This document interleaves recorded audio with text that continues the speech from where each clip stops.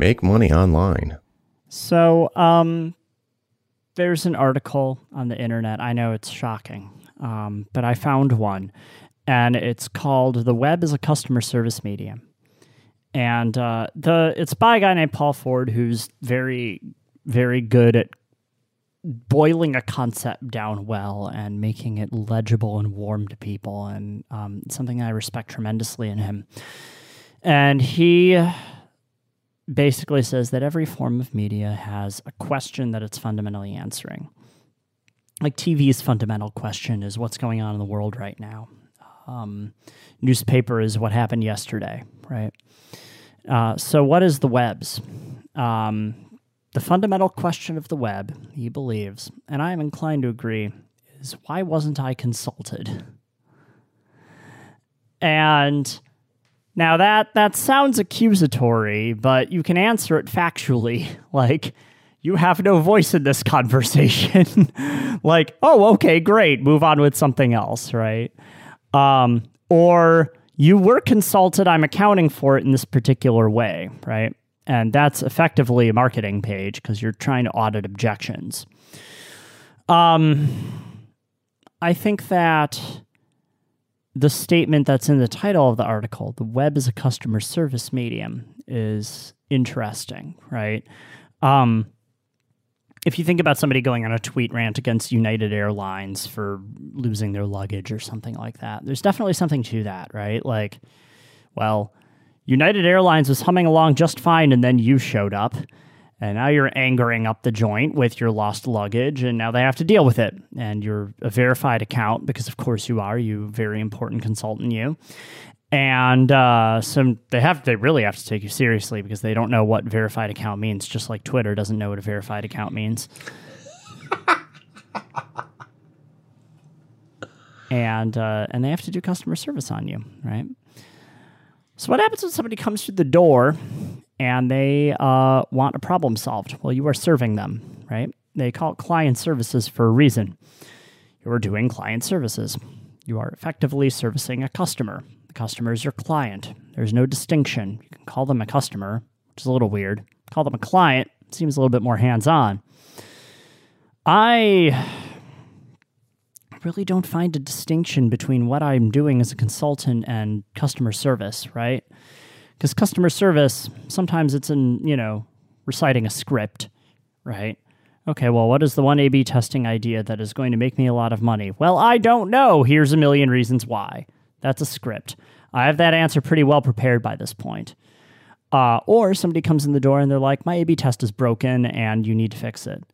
Okay, well, now I need to take off my consultant hat and put on my JavaScript developer hat and try and fix it, right? That's customer service, right? So I don't know. Like, I think that pretty much all of the actions I do every day with especially my high-touch clients are customer service. In fact, just now, this wasn't even somebody who was a client of mine, but I got an email from somebody who was like, the last few revised weekly lessons haven't been terribly valuable for me lately. I'm looking for stuff that's more about how to generate A/B testing ideas.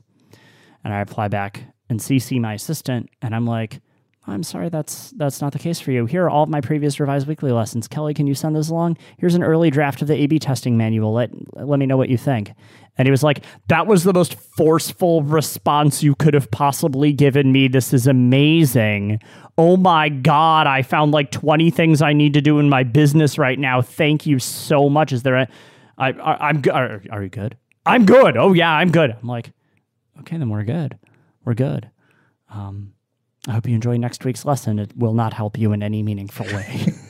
But yeah, taking any objection like that, any interaction you have with a customer, a client, a potential customer, a potential client, and seeing how you could deliver exceptional service, how you could deliver outstanding, exceptional customer service. And I think that it boils down to responsiveness. It boils down to providing value. It boils down to making them feel heard, even if what they're saying isn't extremely relevant to the conversation that your product or your service is having.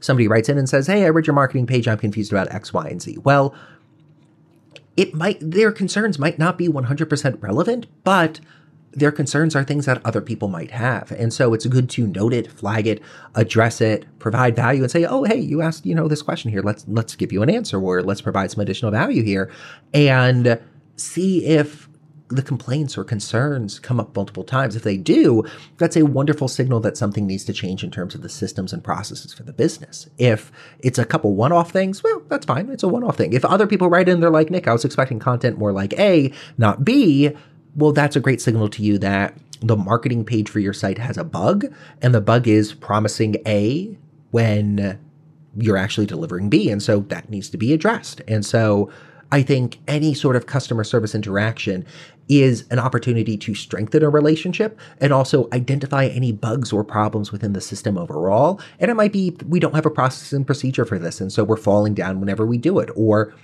we're selling apples and the customer is expecting oranges. We need to solve this problem. But when we think about our number one job as a consultant as being that trusted advisor who's providing advice, direction, who's providing this customer service or client service, I think it rescopes a lot of our interactions as consultants into a different frame. Like, as we're having this conversation, I'm realizing, like, wow, one of the more valuable, like, I've been terrible about email for the past month. I'm so sorry if you're listening to this and I owe you an email. It has been terrible on my side.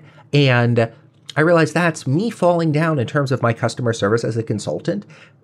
I should make it a priority to, A, have a good system in place to flag the good emails I need to respond to from the emails that don't necessarily need a response, so I'm not dealing with information overload, and B, respond to those important emails as quickly as I can and either say, hey, you know what? I'm slammed this month and I'm not going to be able to get you a full reply in time. Here's 2 articles that I think are valuable, and let me circle back to this when I have the time and attention necessary, or give them the full reply that they deserve and need right now. But it does nobody good to let an email sit. Right. You know, I kind of have a 48-hour rule on email, but most of it gets replied to that day. The reason I have a 48-hour rule is like if I'm on vacation or something like that. And you just set clear boundaries around, and we've talked a lot about that in the past. But I think kind of what we're dancing around and what I want to stab dead about this is you're trying to find the most humane way to treat a person when they come in the door. And I know that is so squishy and lovey-dovey, and you have no idea how to actually reply to it. But you know when you're not being humane to somebody, you know? Like, I talk with people all the time that are like, I tell them to fuck off. I'm like, well, you know that's not the humane thing, because you do it with a nervous laugh and a little bit of shame, right? And that's not good customer service. Customer service is quickly and promptly solving the problem. You know, I tell you, one of the greatest businesses in America is a Jewish deli called Zingerman's. We've talked about it a bunch of times in the past, and I haven't mentioned this before, but they send pretty much all of their employees to acting school. Why do they do that?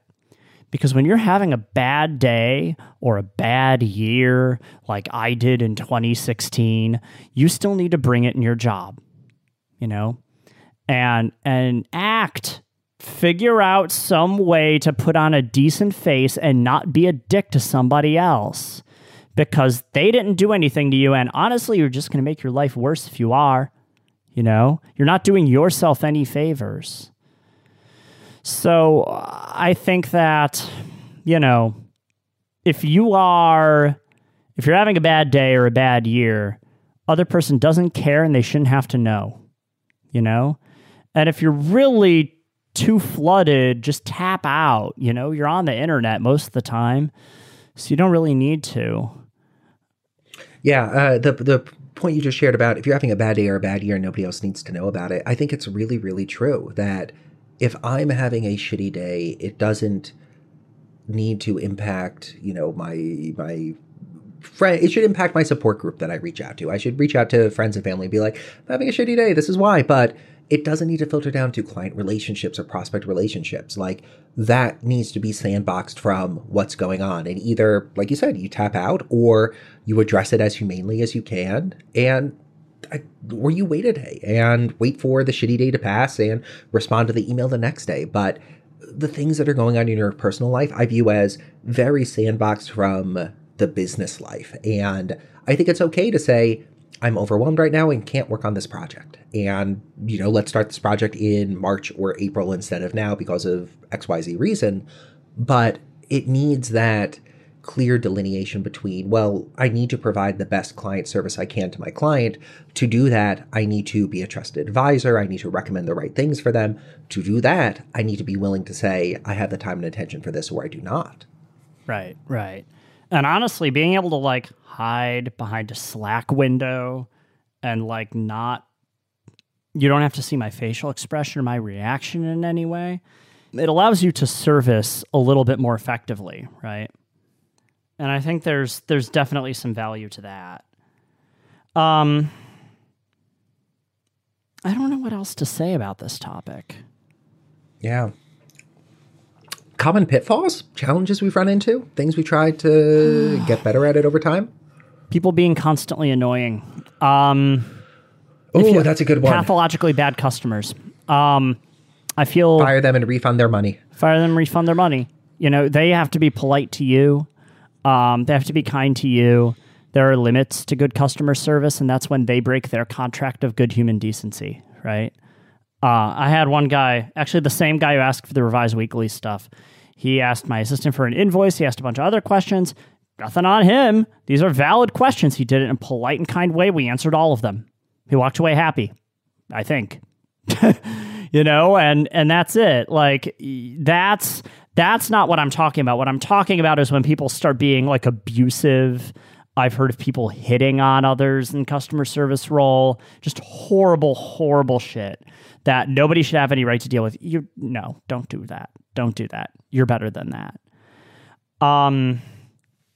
What happens if people ask for stuff that you're not capable of doing? Offer no and offer politely no and offer an alternative. Offer a refund, that sort of thing. I always try to frame it as a choice of yeses. But if my response is a no, I'm going to offer them a choice of yeses between two no's. I'm going to say, okay, so we're not going to do the thing you wanted. We're going to do something else. Here's your choice of the two things. So it's not me saying no and the conversation just hits a wall there. It's, I want to find a path forward. What I could put on the table are A or B. Which would you prefer to move forward with? And they're both options that I'm choosing, but it empowers the person on the other side of this conversation to feel like they have a choice, even though I've pre-selected both of those choices. So it might be, hey, this project's not going well. Here are the two options that we can move forward with. They might suggest something else and then it becomes a conversation, or they might choose one of the two options. But simply saying, no, done, it doesn't feel like the right way to me. I really like offering, hey, here are two alternatives. Which one do you want to move forward with? So it feels like they have some autonomy and buy-in in this process. One last thing. What happens if somebody asks something that you believe is unreasonable? I get this all the time. Somebody's like, somebody had an unreasonable request. And it doesn't matter what the request is. It's just that you believe personally that is unreasonable. Now, it might be. I'm not a person who believes that the customer is always right, but the customer has a motivation to ask the unreasonable request, right?